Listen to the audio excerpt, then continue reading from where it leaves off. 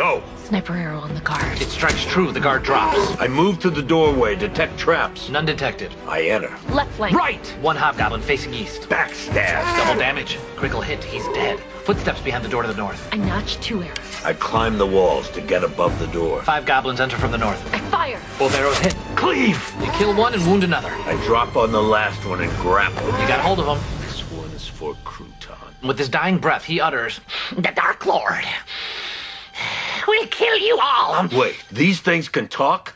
I want 2 taken alive. I want to try something.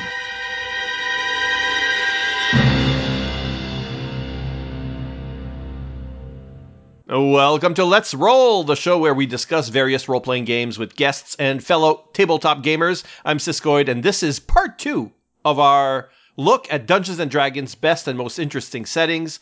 Fred Melanson is back with us this time to talk about Spelljammer, a D&D space opera hybrid that first came out for Advanced Dungeons & Dragons 2nd edition in 1989. Fred, welcome back to the show. Thank you.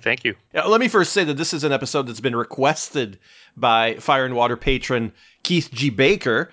Earlier this year, I asked Patreon followers to suggest some games they wanted to see on Let's Roll, and this was one of them. So, I mean, we were always going to do it, but yeah. I fast-tracked it. I feel like you kind of have to. Spelljammer is that thing that you have to talk about. But you have a deep love for this setting. I do. I own like the first few products to come out back in the day, and I did use some elements on occasion. But how did you become aware of it? I become aware of it through the video games. Okay. Because there's like a computer game for Spelljammer. It's horrible. What is it called? It's horrible. I don't remember the name. It's really bad. Pirates of Realm Space is the title. Yes, it's very bad.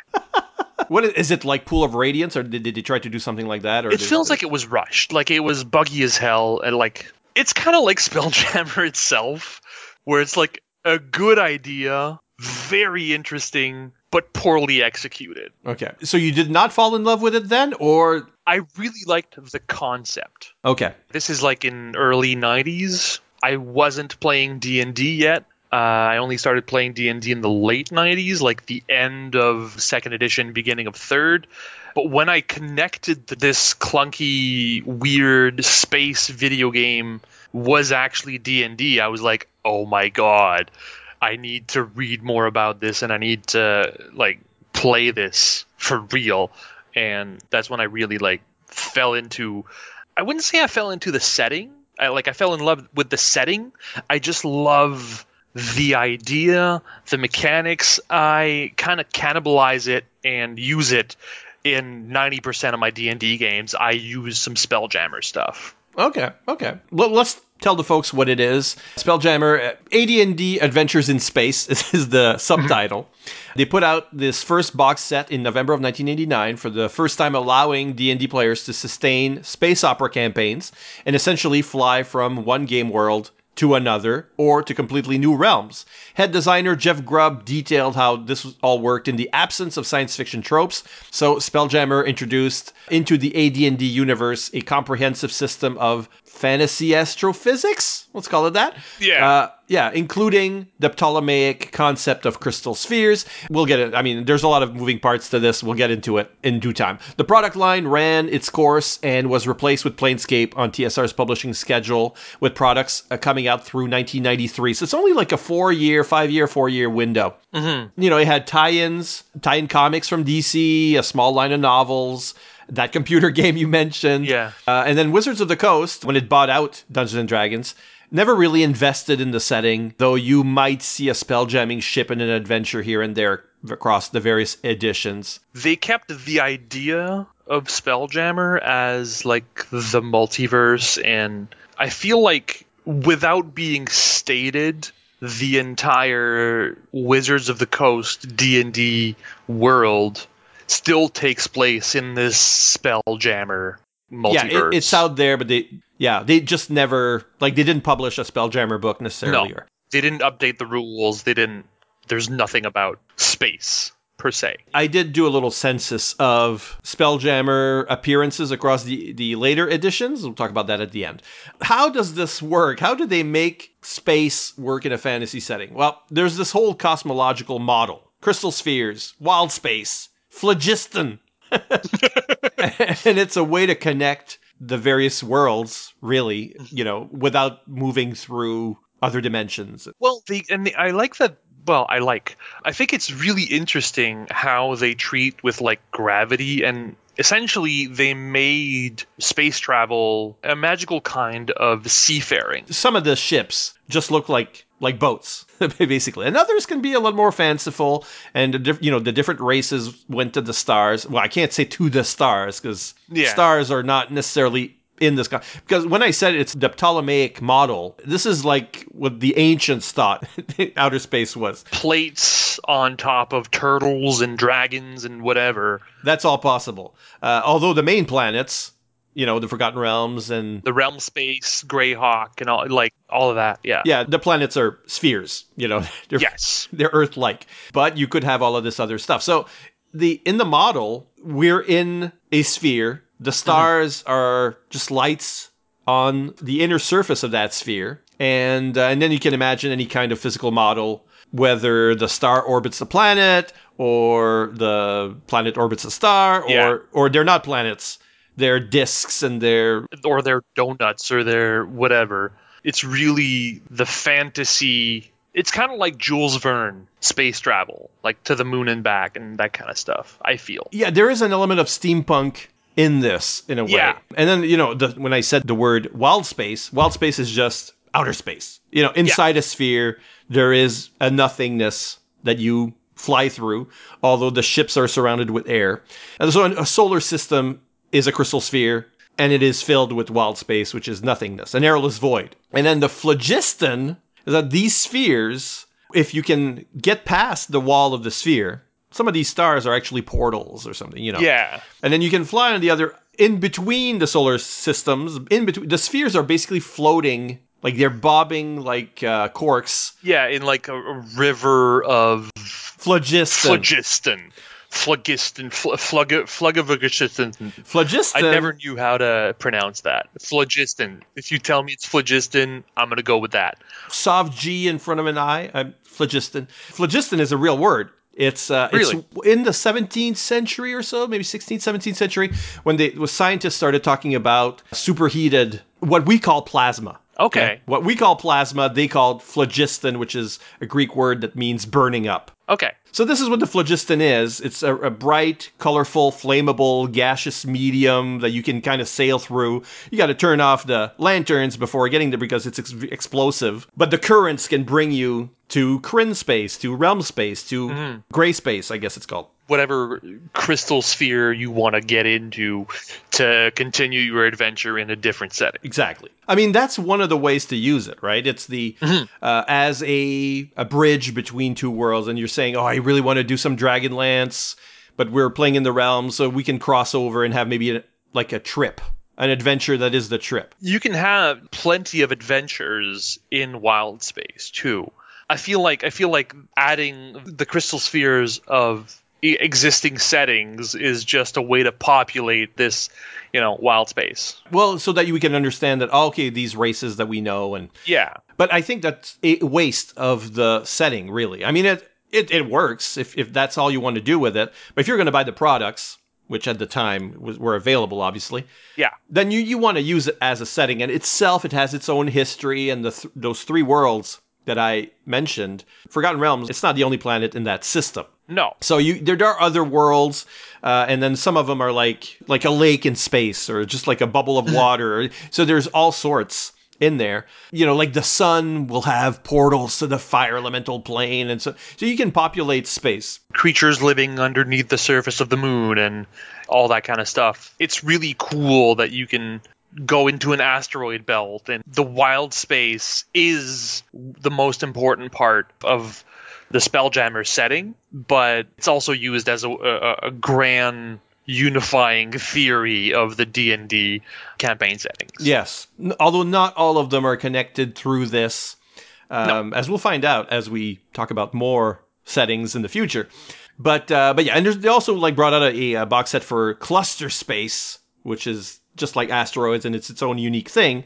And one of the things that we're going to talk about a bit later is that there is a maybe not, but political Astropolitical. Astropolitical. There's an yeah. astropolitical element to this because there are, just like if you're playing Star Trek, which would be, like an understandable, or Star Wars, understandable outer space settings. I feel this is a lot more Star Wars than Star Trek, though. Well, it would be because Star Wars is more fantasy based. Yeah. But Star Wars is very bipolar. It's got the good guys and the bad guys. And even so, there's just like one empire and then people rebelling against that empire. But this is still like second edition where like the bad races are bad and the good races are good. There's no shades of gray. So we still have that kind of duality where like, okay, if we're in space, the Skrull are bad guys, right? But also there's more of them. So that's why I kind of find it akin to Star Trek in the sense that there's more empires. It's not just monolithic with rebellions, or you could, in your mind, you could say, oh, well, the elves are Vulcans. Yeah. You could do that. But in any case, before I want to get into the astropolitical situation, I do want to talk about just like the mechanics that you were talking about earlier. How do physics work for them to work in the sword and sorcery? Well, it's pseudo-physics, right? Magical physics. Gravity is on a plane where, like, if you're on a ship, if you're on the deck, you're standing up and you're being pulled towards the deck. But if you just go over the edge, you're not attracted towards the center of the mass. You're just flipped over, and then gravity pulls you up towards the ship again. One of the things that they do, like to make it that you can be on the deck of a ship, it doesn't have to be enclosed. Yeah. Every object attracts an air bubble. Yeah, when you leave an atmosphere, you bring with you a part of that atmosphere. Right. And that varies on the size of the object. Like a single person leaves with an air bubble that I think it's 20 minutes of air that you can... 20 rounds, or however... 20 rounds. However long a round is. Yeah, and a ship can have like 4 months of air for the entire crew. Yeah, and then you can have plants to, like... Oh, yeah, that's a good idea. Well, I think there's an actual, like, rule about, like, having plants on the deck, and... Because I know the elves have, like, a lot of plants and trees on their ships and that kind of stuff. I don't know, it's been a while since I've read the actual settings books, but I think I remember that being a thing where, like, you can have plants to filter out your soiled air. Well, it makes sense for some of the species here to be more autonomous. Yeah. You don't want to coast into an atmosphere just to, every so often. You want to be... So the bigger ships would be able to do this kind of thing, probably. And temperature is not a problem. They say some spheres are hotter or cooler. It's fantasy outer space. If you're in outer space, you're not in absolute 0 Kelvin temperatures. You're just, hey, whatever temperature of the atmosphere you left, that's the atmosphere you have on your ship. Pretty much. It kind of stays that way. And I guess you can make sense of it. I wouldn't do the math, but... You could kind of make sense of it that if it's a crystal sphere, it's enclosed. Yeah. Entropy is not going to be the same as if you're sharing the void with... Your star is radiating and then it's hitting those walls and refracting back, probably. Sure. I can do that. Makes complete scientific sense. Yeah, so... But it does allow for the ships to look like anything, really. So you've got... Some of them look like galleons. Some of them look like... Yeah, like the more human ships are sailing ships, and then the dwarf ships are literally just asteroids that they've mined out, or like big chunks of rocks, and they're flying around in rocks. And then you've got a lot of animal shapes. You have butterflies and manta rays and the nautilus for the mind flayers. Terrifying nautilus. And some really creepy, weird organic shapes as well. There is one adventure where there's like a beholder Death Star. Oh, we'll get to that because I've played that. So we'll keep that when we're talking about our experiences. So these spell jamming ships. I mean, they're called spell jamming ships, but there is a ship called the Spelljammer, and this is like a giant city ship. Looks like a manta ray. It's legendary. If you have seen it, it's kind of like the Flying Dutchman or something. And here, let me say, like, this is one of the mistakes that this game made, is that, like, wouldn't this have been better as, from the get-go, the home base? Yeah. The Waterdeep, the Sigil. The Greyhawk, the city Greyhawk, whatever. The free city of Greyhawk. Your Deep Space Nine. Well, at least because it's a city, you can just, like, have wound up there, grow up there, whatever your origin story, and then take off from there. Because the way the game really is like I think they were maybe very anxious about this. It's like, well, people aren't going to start a new setting. Maybe they did that thought. I don't know. But we want something that whatever setting you're in, you can jump aboard and have these new adventures. And that's all very good and fine. And there are opportunities and, there are other products that kind of create home bases, the Rock of Brawl. Yeah, the core product, I feel like the core box set, the AD&D Adventures in Space, and what was the other one? Legend of Spelljammer, right? That had the... Well, yeah, but in the original box... They're just going, oh, there's this legendary ship no one sees. And the whole setting is called that. It's called Spelljammer. But the Spelljammer is something unattainable. Like, I feel like that should have been from the beginning. Yeah, I get it. But the way the first box set is written, it's like, you're in the Forgotten Realms. You want to leave. Okay. But what if I want to start in space? It's written as this connection between the different realms, the different campaign settings. And then I feel like once they realized that wasn't enough to have like an identity for a campaign setting, they kind of started building around that. But it feels like that was the original pitch. Like, hey, how about we have a way to connect Dragonlance and Greyhawk and Forgotten Realms? Like, if we could all have those in the same universe and visit them through space. And then they were like, oh yeah, that's really cool. And that's all very well and fine if it's going to be just like a AD&D source book. Yeah, if it's going to be a source book, but that's fine. It's not. It's got its own identity. It's got the big Spelljammer logo, which somebody really worked hard on it because it's quite complex. When you read through that book, it doesn't feel like it's got its own identity. It feels like a supplement book. And that's unfortunate. And I felt like it took a long time for them to clue in on the need for the home base. Even the adventures, like the first adventures they published, were for levels 6 to 8. I don't think there's any adventure except for the, collection of adventure nuggets. For the most part, it's all 5th and up. Second tier. So you can't really, be the first level character in space. No, you can't start by swabbing the deck and then becoming the captain of a ship. No. You have to start already as an adventurer, as a somewhat of a hero, and then go out in space. Because even the Spelljammer box, Legend of the Spelljammer, it's not designed as a pied-à-terre, Like the Rock of Brawl, it's mentioned as a home base, a possible home base in the first box. And then there's a product that eventually comes out. There's Cluster Space, which is a sphere not derived from the other 3 settings, like a whole new set. That should have been the setting. And then from there, you can go to Krynn or Realm Space or whatever, but it should have been its own setting from the beginning instead of being this corridor between settings. I feel that's the first mistake they made. It's not going to be the only one. I feel like that's why it was replaced with Planescape. Planescape seems a reaction to Spelljammer in a lot of ways, because it is also a setting from which you can get to other settings, but it's got really, it's a central city. You could stay in that central city forever. Yeah, you could have a whole adventure, like a whole campaign, just in that Planescape setting without resorting to going to the other ones. And I'm sure I'll get to talk about that in a future episode with Jonathan Schaefer-Hames, who signed up for it. So, okay. If it only lasts 4 or 5 years, this setting as a product engine, I think it's because of that. I think that was too elusive.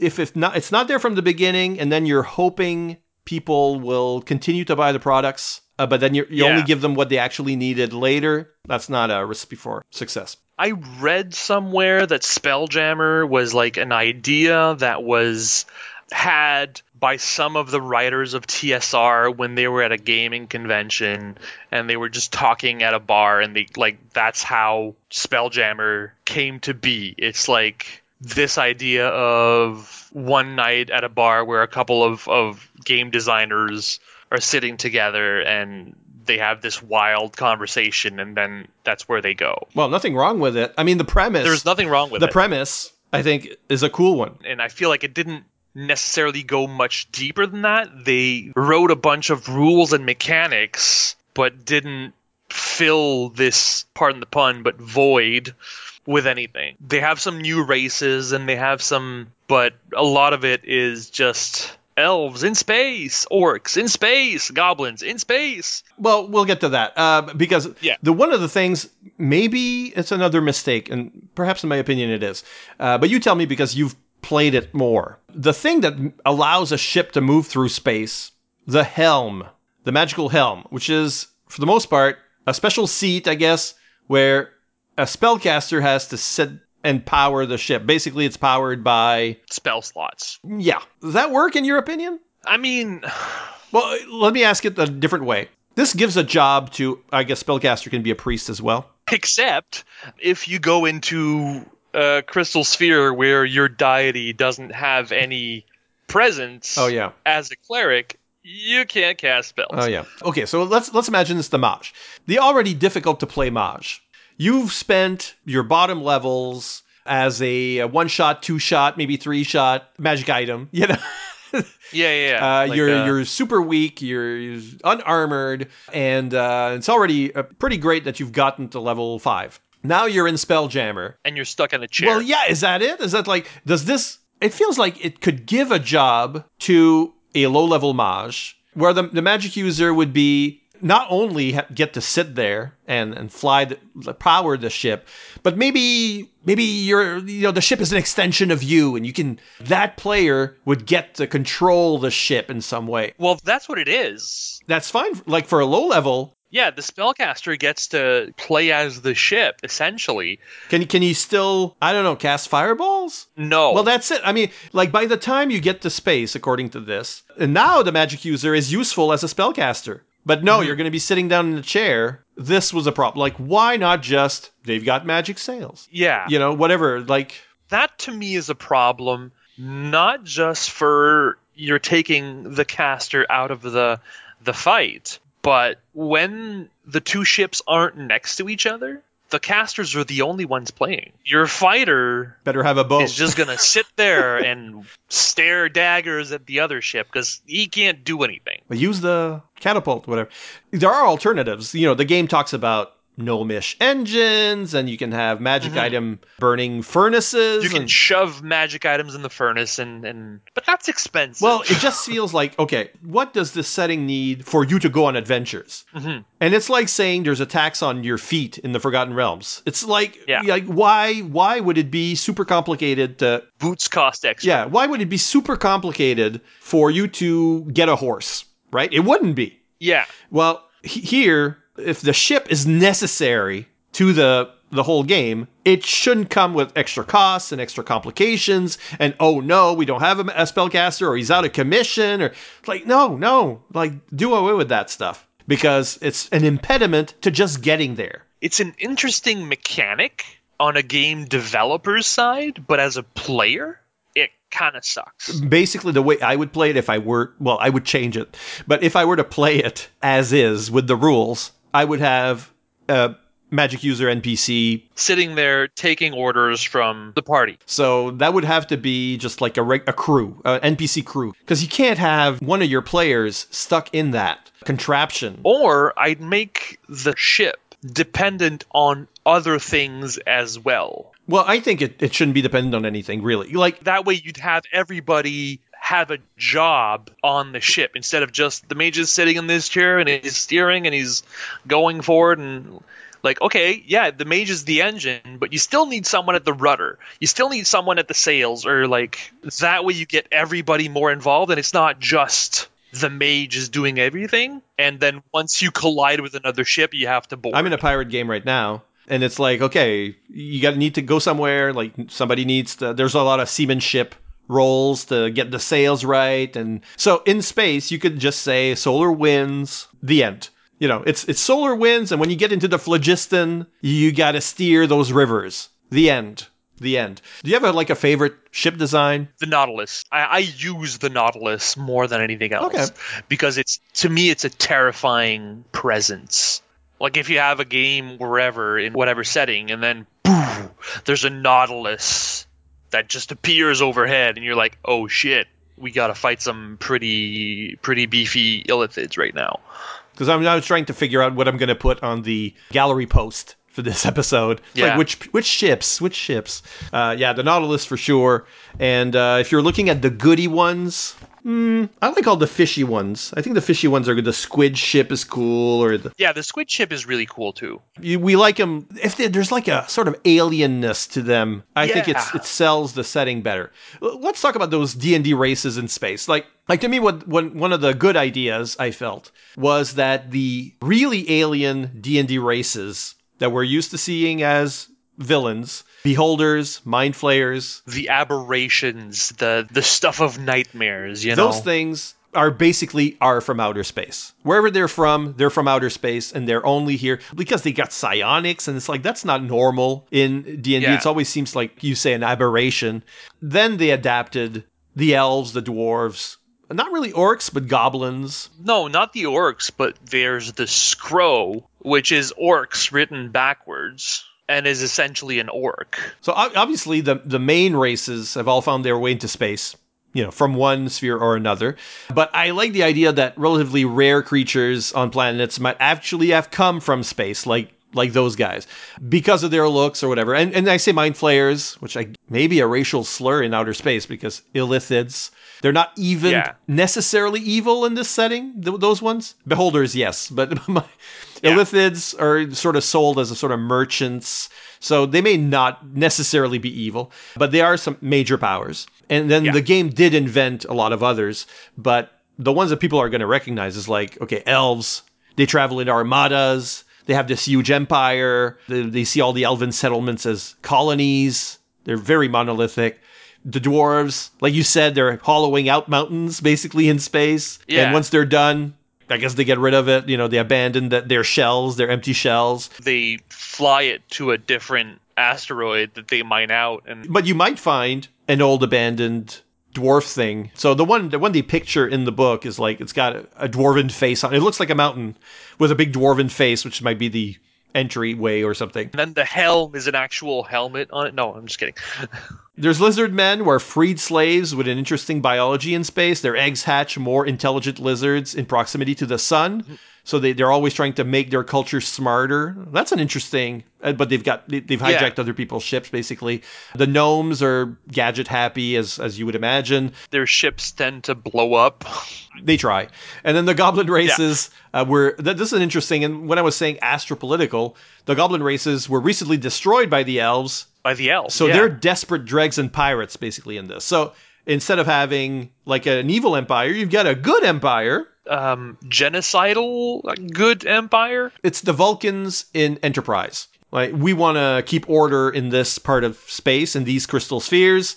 And of course, they have a war with the evil races, obviously, but they've won that. Yeah. And now they've become sort of, I don't know, it's like they could be dangerous police of space in a way. They're very reminiscent of the Tolkien elves. Like in Lord of the Rings, not in The Hobbit. Yeah, exactly. They look down on other races, and Yeah. And because they are so monolithic, it's like they're going to be everywhere, and they're all going to be using the same game plan. Whereas like dwarves, each of those mountains has its king. It's just like the dwarves down on the planets. Yeah. So they're like, each dwarven ship that you meet is going to have its own leader. It's going to have its own policy. It's going to have its own attitude. But with the elves, that's the big empire that I don't know if your PCs are all like paladins or whatever, but normally a party is kind of a bit of a rascal. Yeah, your party is more likely to be a bunch of Han Solos than they are to be a bunch of Spocks. And you can imagine Han Solo running from the Republic as much as the Empire, if you use if you use that terminology. So yeah, I think the elves, either allies or antagonists in this, because they do have this idea of how things should be, and that might not necessarily align with what your players want. And then, they're going to try to rectify that. Well, let's talk about our experiences with the game. You said you incorporated it. You've never run an actual Spelljammer campaign? Yeah, I've never run an actual Spelljammer campaign. I've used the mechanics of Spelljammer in order to have moments in my game that take place in this outer space, and it's a fun change of pace from the regular high fantasy. Something happens and you open a portal and boop, you just pop up in the middle of space, and I'm going to use the Spelljammer rules in that situation, and like kind of like drops the curtain, and the players get to see that, okay, so there's a lot more in this realm than just what's on the surface of the planet. There's a lot of stuff happening up here. And then when that's done, okay, we're back into the regular game, but then the players have this idea that there's something else up there, and that, you know, maybe there's more threats or allies. There's that yearning to go towards the stars or to go towards bigger things that I find really interesting. I never got to play Spelljammer per se either, but I'm tempted in every D&D game I play to eventually turn it into Spelljammer. This includes the game that we're in that's on pause since the pandemic. Yeah. I've used it the most when I ran a campaign in Eberron, even though Eberron is technically not in Spelljammer because it was released long after, so they don't have anything for Eberron in Spelljammer.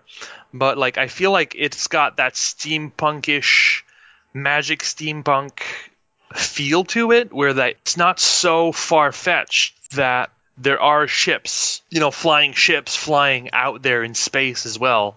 My players rarely go in space, but it's always a possibility, and it's always there in the background, and stuff that happens in space does have an effect on what happens in the campaign and vice versa. So you're saying that the technology in Eberron is already, it's easier to justify a trip to space. Yeah, well, I mean, they've invented, like, in Eberron, you can have, like, a construct player race, right?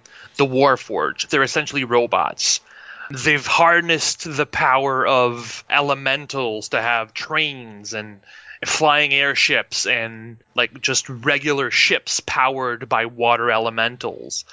So pushing that a bit further, going to space is not so ridiculous of an idea. You just take your airship and you go a bit higher. Right. Yeah, so I get it. But also, it remains, like we said earlier, we're always stuck starting from somewhere else and moving to space. That's a failure of the game as it was designed. The reason I don't have a full-out Spelljammer game right now is because, like, the games that I'm playing are not in second edition, and like the conversion for me would be a lot of work. Not a lot, but like more than I'm willing to put in a D&D game at the moment. I'm definitely interested in starting a game like just in space and using the Spelljammer setting as is. Well, I have a conversion for you. I'll name it at the end, and I'll put I'll put a link to it in the show notes as well. Okay. So maybe it does a part of the work for you at least. For me, I alluded to it earlier. I used the adventure Wild Space. It's called Wild Space. Super generic name. That was a problem with a lot of these products. It's like, we're going to have Crystal Spheres and we're going to have Wild Space, but they also named adventures that. Well, Yeah. That should be a source book about Wild Space. Anyway, yeah, they had a problem with branding, but it is, you called it the Beholder Death Star. I was calling it the Dyson Sphere. Yeah. I mean, that's what it is. I adapted that first adventure for a Dream Park scenario. And famously, our friend Put was extremely frustrated by it starts with an anchor drop from the sky, and then you got to climb it. But he was so scared of climbing it, he thought, like, that can't be what you have to do about this anchor, climb the chain. The scenario was spinning into place for the first 15, 20 minutes while he was very frustrated. So this is a kind of a famous Dream Park story for us.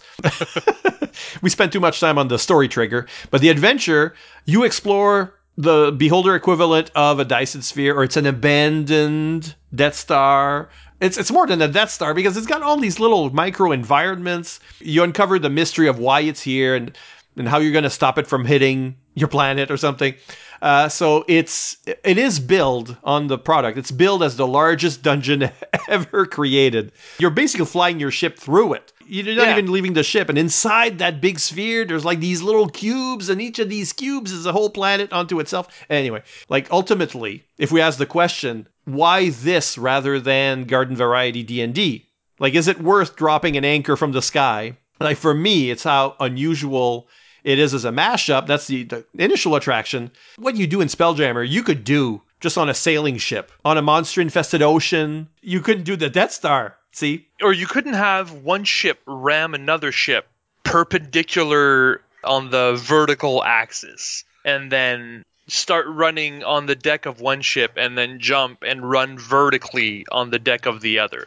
Like, they're kind of messing with 3D space that way, which is pretty cool. What Spelljammer gives you is these impossible environments. These environments are not possible on a planet. And planets are normally a lot closer to Earth. You know, most settings will have these areas or these dungeons that are strange. Like on the overworld, it's regular high fantasy Right, setting. it's going to be, you know, hills and roads and lakes and seas and mountains, but it's going to be recognizable for the most part. Whereas in space, you could do anything, and even space itself is a strangeness. So you could really go wild with this. So I think that's, if you're going to be playing Spelljammer rather than, I mean, that's my question. You have to embrace the weird. I think so. Another problem that we had with it, and we talked about this before the recording, is the art. You didn't like the art. Oh, I didn't say I didn't like the art. The art is so 80s. It's the kind of thing that I think you can take any piece of art from any book of Spelljammer and like spray paint it on the side of a panel van. Heavy metal 80s. It's line art in the interiors, right? Like today, D&D products are so lavish and it's all painted. And so these early books wasn't quite like that. You know, like you rarely got color inside a source book. For me, this is not all the books, but the original few was art by Jim Halloway. He really set the aesthetic.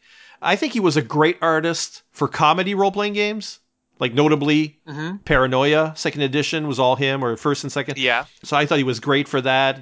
Tales of the Floating Vagabond, like humor games. That style works well there.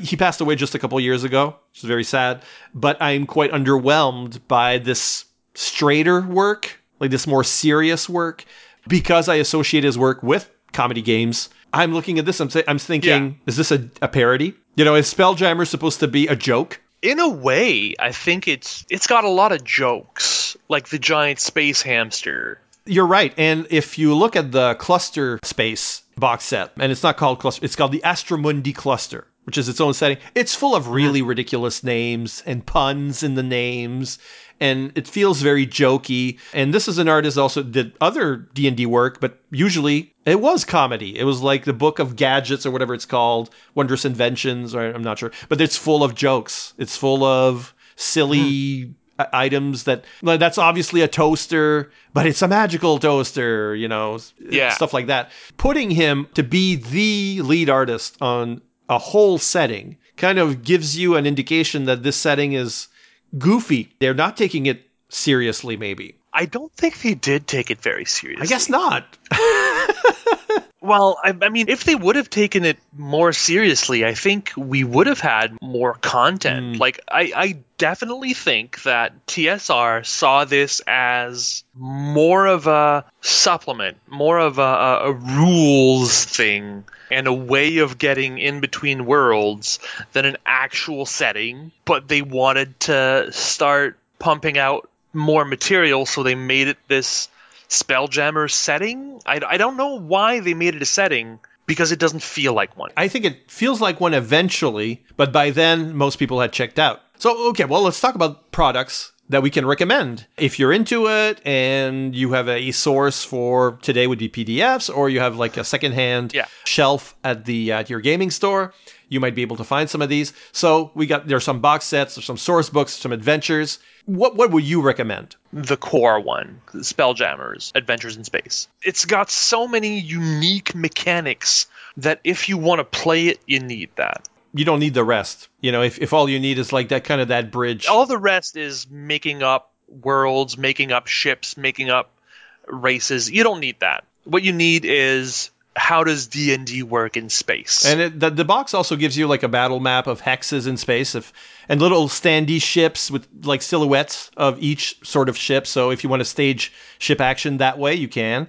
There are various ship maps, star maps, maps of both the Rock of Brawl and the Spelljammer. If you get the box intact, you get all of these extra bits as well. I would say there are adventures that are worthwhile. I mean, at least to give you, they have awful names, but like Wild Space, I think it's great at showing how weird the setting can be, and it is epic. So it's unfortunate that a lot of games don't have adventures just because, there was just one book or whatever, indie games. Yeah. Because an adventure tells you how this works and how you should be writing scenarios of your own. So I think, like Wild Space, I would recommend. Shows you what's possible with the tools given to you in this setting. Exactly. And if you want source books, I think you probably need or could need Realm Space, Gray Space, or Crid Space to expand the world.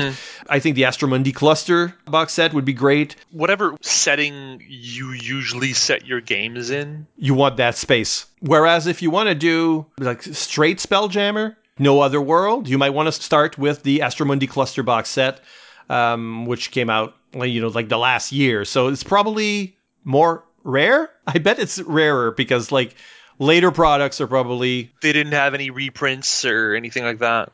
but that would work. If you want to create your own crystal sphere, check out, there's a book called Planetary Planetology, would help you with that, I guess. What really is missing for me, I hinted at it earlier, is lower level mini adventures. Actually, lower level starters. Lower level possibilities. Yeah, but there are possibilities because there's a book called Skulls and Crossbows, and there's another one called Space Layers that give you mini adventures or adventure hooks. I find them kind of underwhelming. I want something a little bigger. Even if you do that, you need a high level caster NPC to fly your ship. Maybe you're just on the deck of somebody else's ship, and they're always implying that you need sufficient level to go to space. That's going to hamper your ability to start in Spelljammer. Although you can start at a higher level. It's just, that's less organic that way. So I did want to talk about what they did with Spelljammer beyond AD&D 2nd edition. There was a life to this setting. Pretty much in each of the subsequent iterations, there's something. So for a 3rd edition, Dungeon Magazine number 92 has a Spelljammer adventure that converts some of the rules to D20. And there's a crashed Spelljammer ship in Lords of Madness. That's it for 3rd. 4th edition, the Manual of the Planes discusses spelljamming and provides an example of a ship. So for whoever is still playing 4th edition. And then for 5th... If somebody is playing 4th edition or wants to start, I have books that I'd like to sell. Hit me up. I can give you those books. And for 5th, there's a stranded Illithid and its ship in Waterdeep, Dungeon of the Mad Mage. Yeah, there's a book coming out. By the time this airs, it will be coming out shortly on May 17th. Mordenkainen presents Monsters of the Multiverse. There is some races from Spelljammer in there. I think the GIF are making an appearance. The Threekreen, the ants. So, I don't know if there's going to be actual Spelljammer stuff, but there is some races from the Spelljammer setting coming in, so fingers crossed. Like I said, there is a conversion available, a homebrew available as well. So if you Google Spelljammer 5e, you're going to get, there's a couple of options actually. So, and they've done the layouts. It looks like a proper PDF book, etc.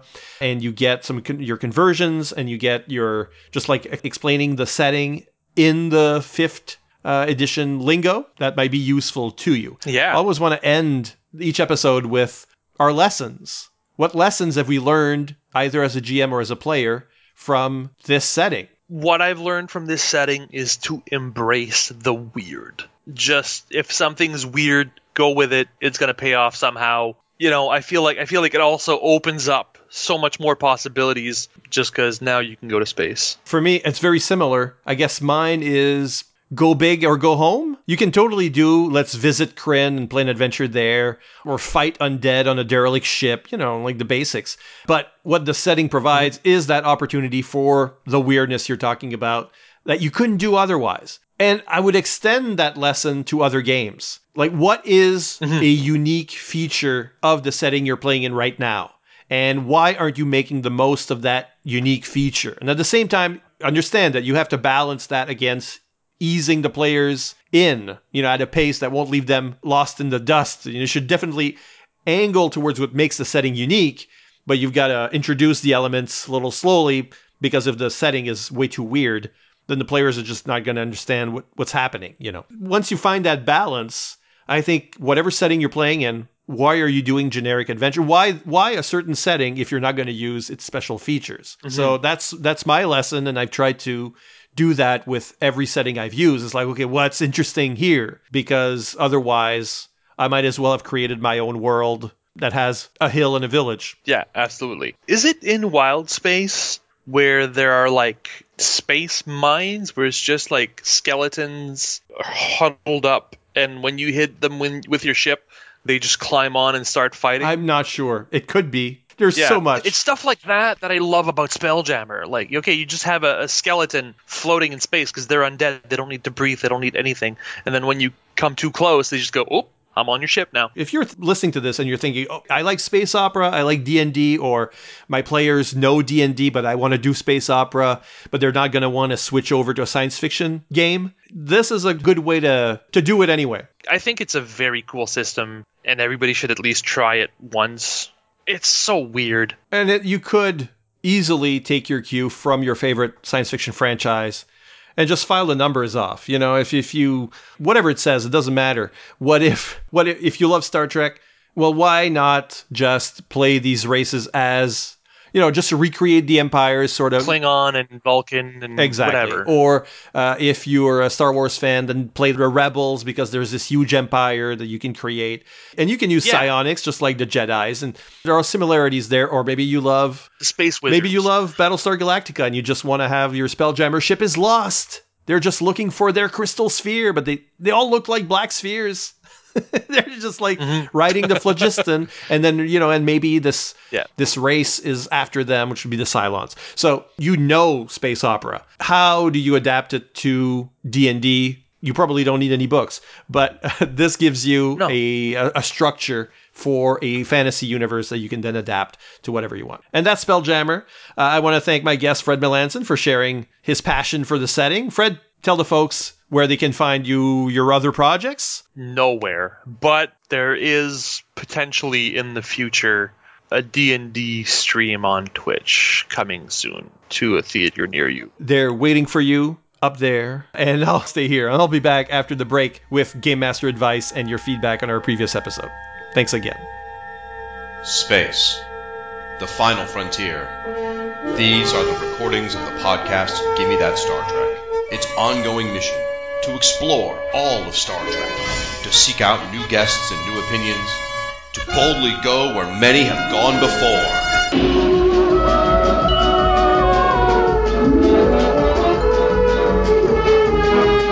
Gimme That Star Trek. A new episode every month, only at fireandwaterpodcast.com and on iTunes.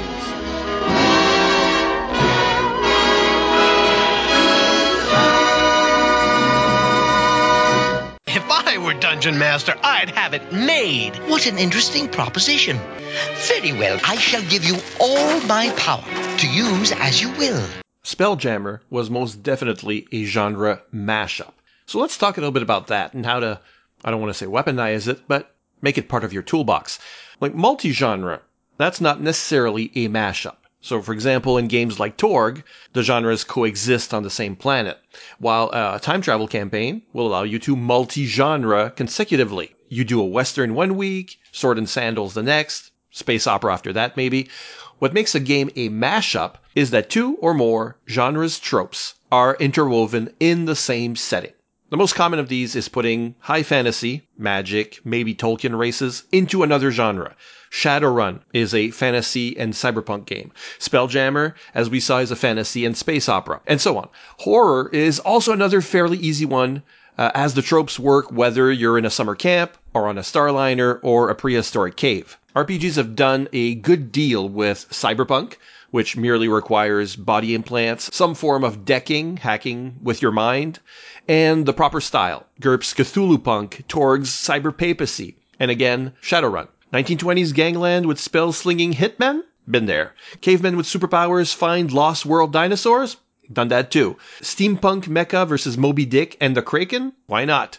It's really all about each genre's tropes and making them shine through in whatever other genre you're playing. While there are dozens of options on the market for mashup settings, you might want to create your own. Maybe you don't want to invest in a new game or system. Maybe you can't find a specific combination. Okay, sure. It's not that hard.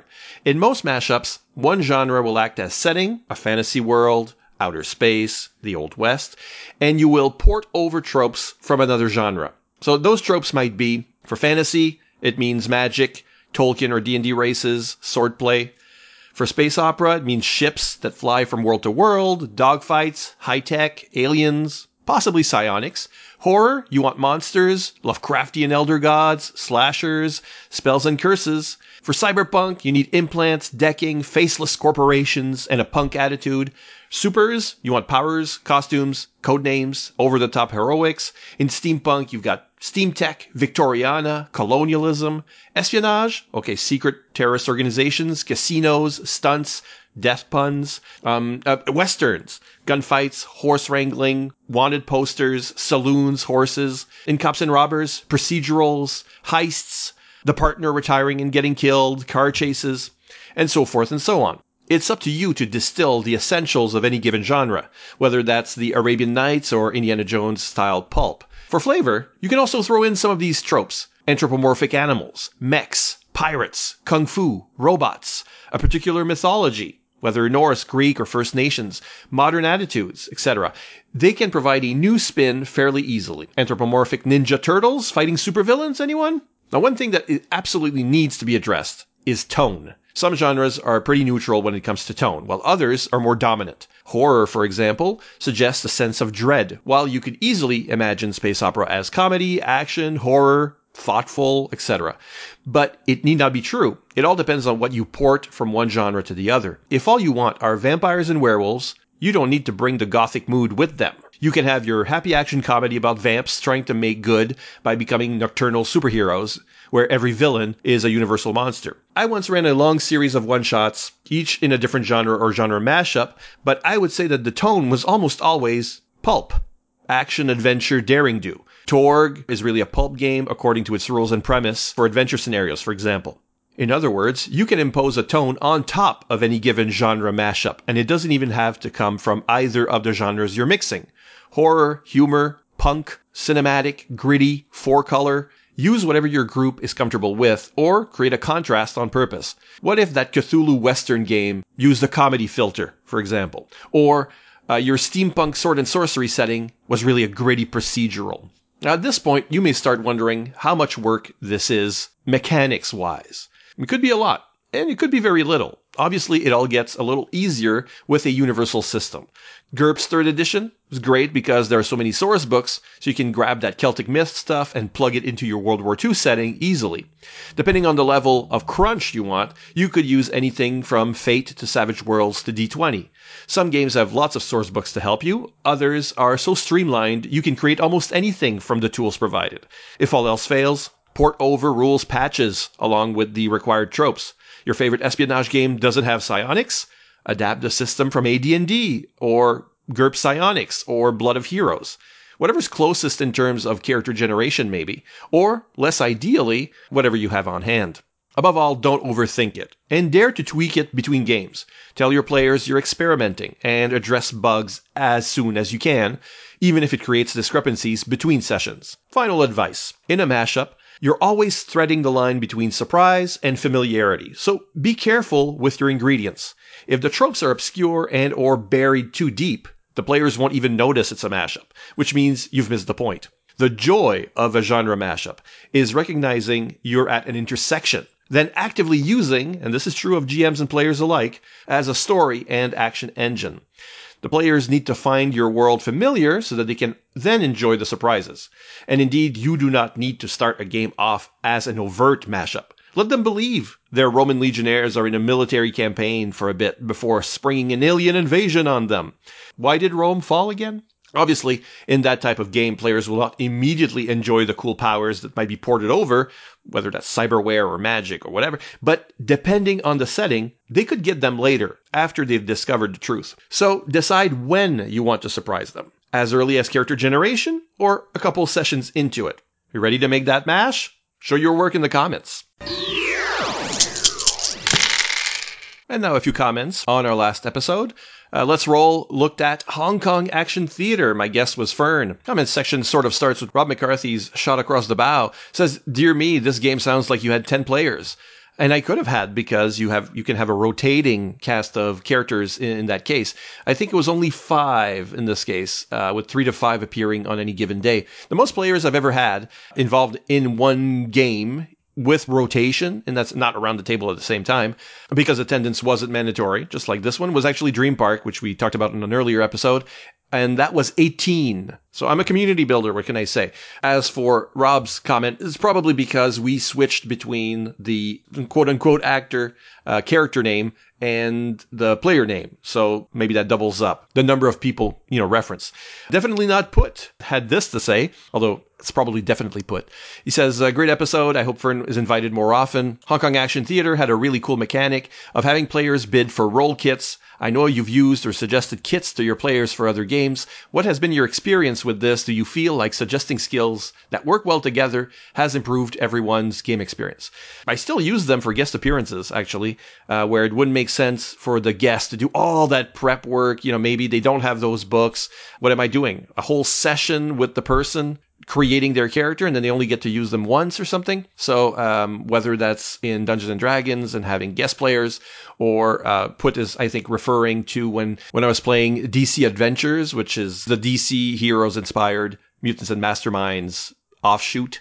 And not too coincidentally, Fern and I talked about that on an episode of Hero Points on this very feed, in which case we had a lot of rotating players in and out and did exactly that. People would tell me what character they wanted to play in the DC universe, and I would write it up for them, using the stats from the book. You were just handed something. But I always do it after discussing with the person what they'd like to play. So I'm essentially cutting out the min-max rulesy stuff that a newbie won't necessarily be able to wrap their heads around. Of course, if they know the system, they want to do it themselves, that option is completely available. But usually it's like, okay, what do you want to do? Let me put it into numbers so that you don't make your rookie mistakes on it. And in any case, what's the harm when the character is supposed to be a one-off or maybe a recurring character that comes up now and again? The main advantage is getting to play more quickly. And people listening to this probably know how many games die right after character generation. So what if we do away with that session and get into episode 1 right away? I think that's probably a better way to get people invested. Trey Hook says, this sounds like a game I need to try. Regarding your discussion on martial arts mechanics using cards, war style, my group once did something like this, and it worked pretty well. Back in the D20 boom, we played Solid, the blaxploitation from Super Genius. For gunplay, we used the normal combat rules, but when it was hand-to-hand, we used the lunch money card game from Atlas Games to have a quick beatdown. So that's interesting. I'll have to look that up. Brian Linton says, I love learning about these games that I've never heard of before. In this case, I enjoy the meta aspect of playing an actor who is playing a movie character. It's an interesting way to play the same character from session to session while still keeping it fresh. This episode also inspired me to start streaming some martial art movies. I started out with The Last Dragon, 1985, and Crouching Tiger, Hidden Dragon, 2000, but hope to move on to some classic films. At which point in the comments, I gave Brian a quick list of some of the classic Shaw Brothers films that you can't miss. Just off the top of my head. Looking forward to see his comments on those. All right. Well, the Fire and Water Podcast Network has a Patreon page at patreon.com/FWPodcast. If you like this content and want more like it, think about leaving a one-time or monthly donation. Let me also remind you that you can leave comments as well at fireandwaterpodcast.com or on the Fire and Water Facebook page, on Twitter, where we are FW Podcasts. So, until the next episode, let's roll.